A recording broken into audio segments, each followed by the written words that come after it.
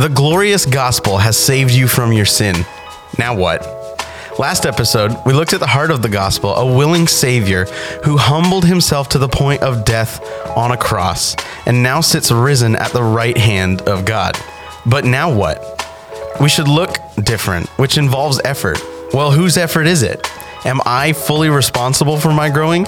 Is God fully responsible for my growing?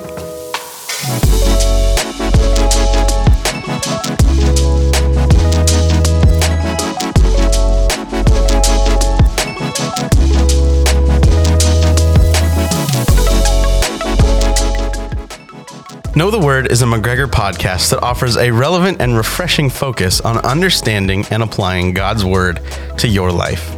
We'll discuss life-changing truths of biblical faith that comes from hearing, and hearing through the Word of Christ. I'm your host, Nathan Bottomley, and joining me today is Colton Chilver. Join us as we open the Bible so we can know the Word. Well, welcome, Colton. Sweet. Thanks for having me. Absolutely. We're glad you're here. So we're looking at Philippians 2. We're continuing in Philippians 2 today. We're going to be looking at verses 12 and 13. And before we get there, I have a question. Okay. It was in the top here. We're talking about growth. Okay.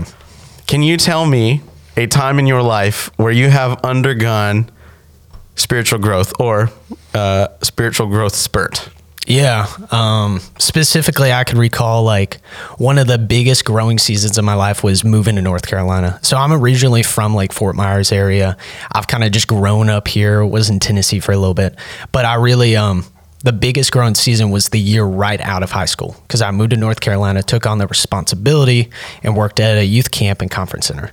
But the thing with that is I was coming out of a season of depression, anxiety, and just a lot of sickness because I've dealt with a lot of sickness in high school. And a lot of that was just me working through that and the Lord working through that process. And it was really cool to see because at the end of the year, like people noticed a difference. They looked back and was like, hey, like you grew during the season, but the entire time it was hard to tell. So I can look back and that's like the biggest growing season of my life so far, like 18 to 19, 100%. Well, praise God for that. Praise God for growth and growing in Christ likeness. Mm-hmm. I do have to ask now, this is just very, very random. Which state do you prefer, Florida or North Carolina? I mean, North Carolina is a good in-between. I guess from Canada, like it's always cold. But that's just my assumption. North Carolina, you have like the cold seasons, but I'm also like a Floridian in my blood. Like I hate the cold. I think people are always surprised to know when I say Canada doesn't have snow all the time. Sometimes it's nice. I don't believe that. That's fair. All right. So today we're looking at Philippians chapter 2, and we have gone through verses 1 to 4, talking about unity and humility. We last episode, looked at verses 5 through 11, talking about Christ and who he is. And today we come to we're just going to look at verses 12 and 13 today. Let's do this. Colton, do you want to read Philippians chapter 2, verses 12 and 13? Yeah, I'll go for it. Wonderful. All right, this is the word of the Lord. Therefore, my beloved, as you have always obeyed, so now, not only as in my presence, but much more in my absence, work out your own salvation with fear and trembling. For it is God who works in you, both to will and to work for his good pleasure. All right, we see the word work a couple times, and more than a couple times, just in 2 verses. So Let me ask you this. This is my first question for you. What does it mean? Because if we're looking at, let's just start in verse 12, right? As you have always obeyed, so now not only in my presence, but in my absence, Paul talking. He says, work out your own salvation with fear and trembling. What does it mean to work out your salvation in fear and trembling? Yeah, it's kind of confusing because you come to this passage and you think Paul is going to say like, work it out with joy, contentment, with fellowship, some of these main themes of Philippians. But then he actually goes into work out your salvation in fear and trembling specifically. So it's like fascinating to see why he says this. And I think this really highlights the holiness of God. Because when you look through scripture, especially if you're reading through the Old Testament, you look at the story of Isaiah, you look at the story of people interacting with the presence of God, the first thing they do is fall down in fear and trembling. So it's a positive fear and trembling we're talking about. And it's, I think even going deeper, it's like, man, it's responding to who God is and his majesty and his transcendence and how big God is and if you have a high view of God, you have a low view of yourself, but that's healthy. That's healthy because we have to respond in a fear of the Lord, which will give us confidence in Christ. So that's how like I look at this section to see like, this is me working it out, knowing who God is. Right. So yeah, I love your answer. And it's funny, you know, as a worship leader, we look at the word fear in the Old Testament is one of it's like interchangeable with worship in some places. Yeah.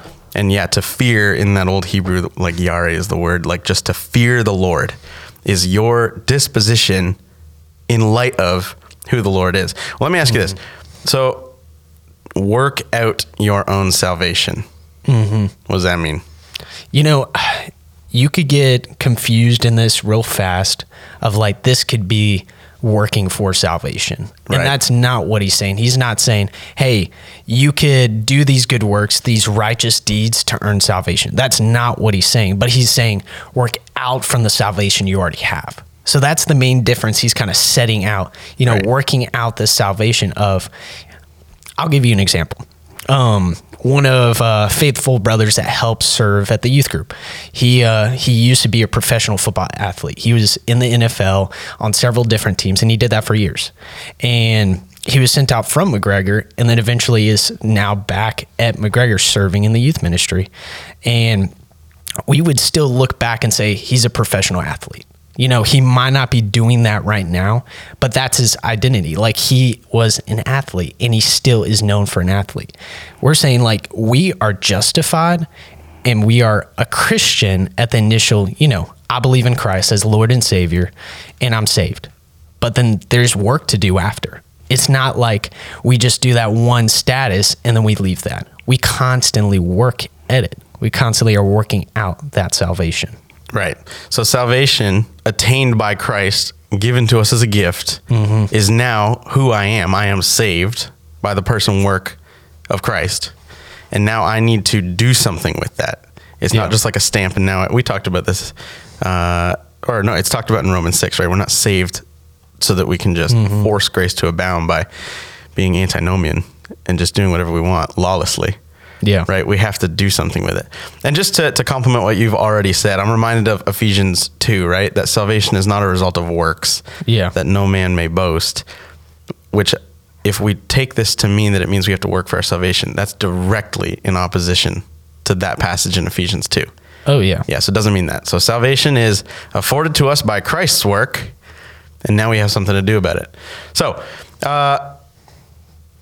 that's kind of what's in verse 12. So let's take then what's in verse 13 as well. It is God who works in you both to will and work for his good pleasure. Give me a little synopsis there. Oh gosh, this is one of the most confusing things in all of theology.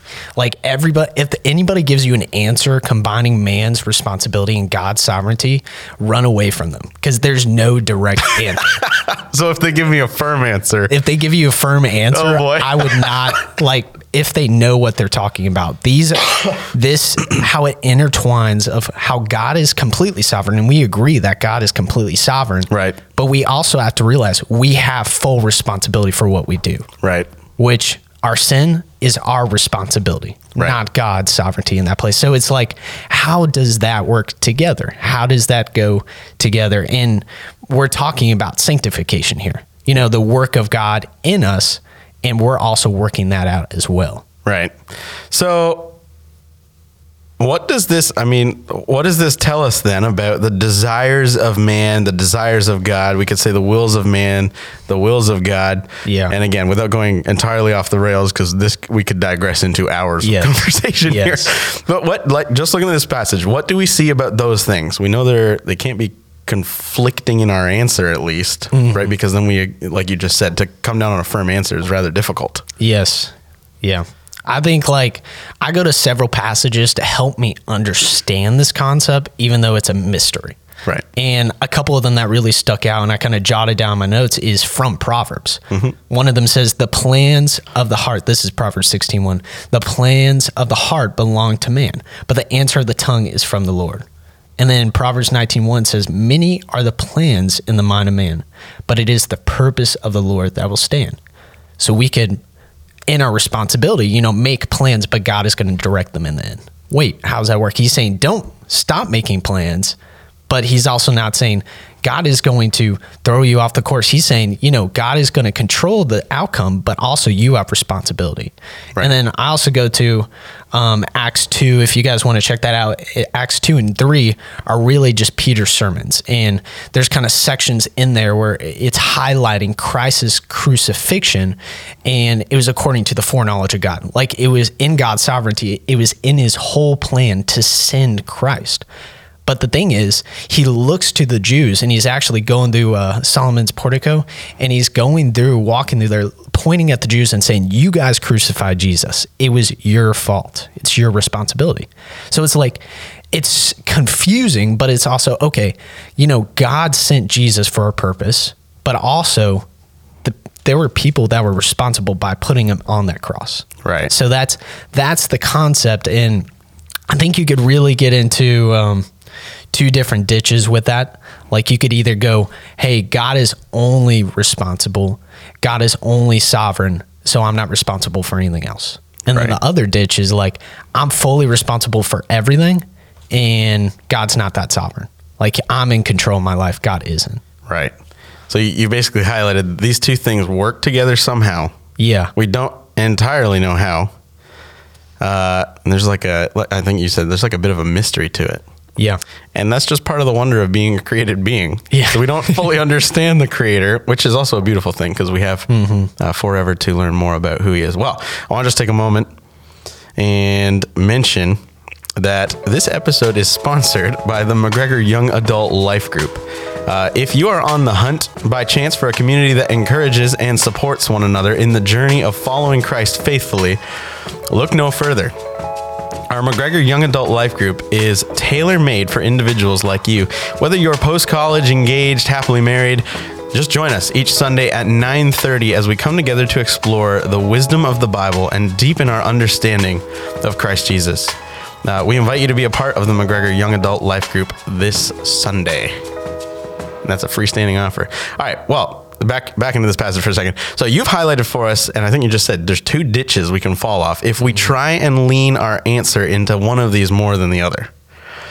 And that was, we can either say, okay, well, it's all my effort, and then we kind of make expendable God's power. And then the other ditch you highlighted for us is we can go, well, it's all God's effort, and we can become lethargic, complacent, and not, Paul talks often, run the race well. He uses there's multiple athletic examples actually of doing them well, being disciplined, right? And if we think it's all God's work to do, as in our working out our salvation is all God's work, then we just become lazy. So give me a brief synopsis then. How do these two verses work together, and what am I supposed to do with it? Yeah. It's hard to say exactly a direct answer. Like I just told you, like if anyone give you a challenging you answer, with this, but I'm just kidding. no. But you're working out what God has already worked in you. Right. So you have the Holy Spirit. You have, of course, God working in you, but you're held responsible. And I think, and I challenge anybody to do this, the people that read Romans 9, read Romans 10. Because you see Romans 9 talking about God's sovereignty and highlighting that in salvation. But then you see Romans 10 in his passion to preach to the lost. Like he would say, I'd rather cut myself off from salvation so that I could preach to these people and they hear the gospel. Like he said that knowing that's not the case. Right. But he said that to say, hey, my love to preach the gospel, to evangelize is so great because of God's sovereignty. So I think to give more of a direct answer is to say, hey, like God is working in you. God is completely sovereign, but also you're responsible for your actions. Yeah. So don't throw that aside. Don't throw aside the work God is doing in you. Submit to that. Submit to the plan the Lord already has in you. Yeah. And that's the beautiful thing about this chapter 2. And I think especially in light of where we were last episode, I mean, we serve a amazing sovereign God who obviously, I mean, you mentioned before the foundation, like wanted to send his son so that sinners like you and I could be counted family. We could wear his righteousness. He would take our sin nature and pay for it so that we don't have to spend an eternity in hell apart from him. And that's just a wonderful, wonderful thing that I'm just so thankful we serve a sovereign God. I do. Yeah, and yet doesn't mean be complacent. We should, like Paul says in other places, run the race well, do well, and persevere well. So, all right, well, let me ask you this, because I did ask you at the beginning about, if we say God works in us, and part of that then is our working out our salvation, working out what's there. Yeah. If you look back at those seasons in your life where you grew, how do you know, or can you give me a brief idea? How do you know God was at work in you? Yeah, I think one of the toughest parts is to notice when God is working in you presently, because most of the time, especially when you're going through suffering, the first thing you want to go to is like, why God? Why this situation? Why is this happening? And I think now looking back, I'm 22, and that was when I was 18 going through that season. A couple of years later, not that far down the road, but it's like I look back and I'm like, okay, the Lord did use that, and I grew in my knowledge of the word. I grew in being able to live in community well, because yes, it was a youth camp and conference center I worked at for 2.5 years, but it was also a place that just like pushed so many boundaries that I didn't even know I had. Like always being relational. Like that was one of the big components. That was not something I really learned at home. That wasn't something I really like naturally was a relational person. So it's like those boundaries, like just, or those walls just slowly came down in my life. And now looking back, I'm like, I could credit to the foundation that was placed in the word of God, the way I started reading God's word, the way I was shown to study God's word during that time. Like I could credit that pretty much to that year, to that 1 year that just a huge growth spurt. And I mentioned this already, like people noticed I grew during that year, but the entire time I was like, well, I feel like I'm so stagnant. I feel like I'm going nowhere.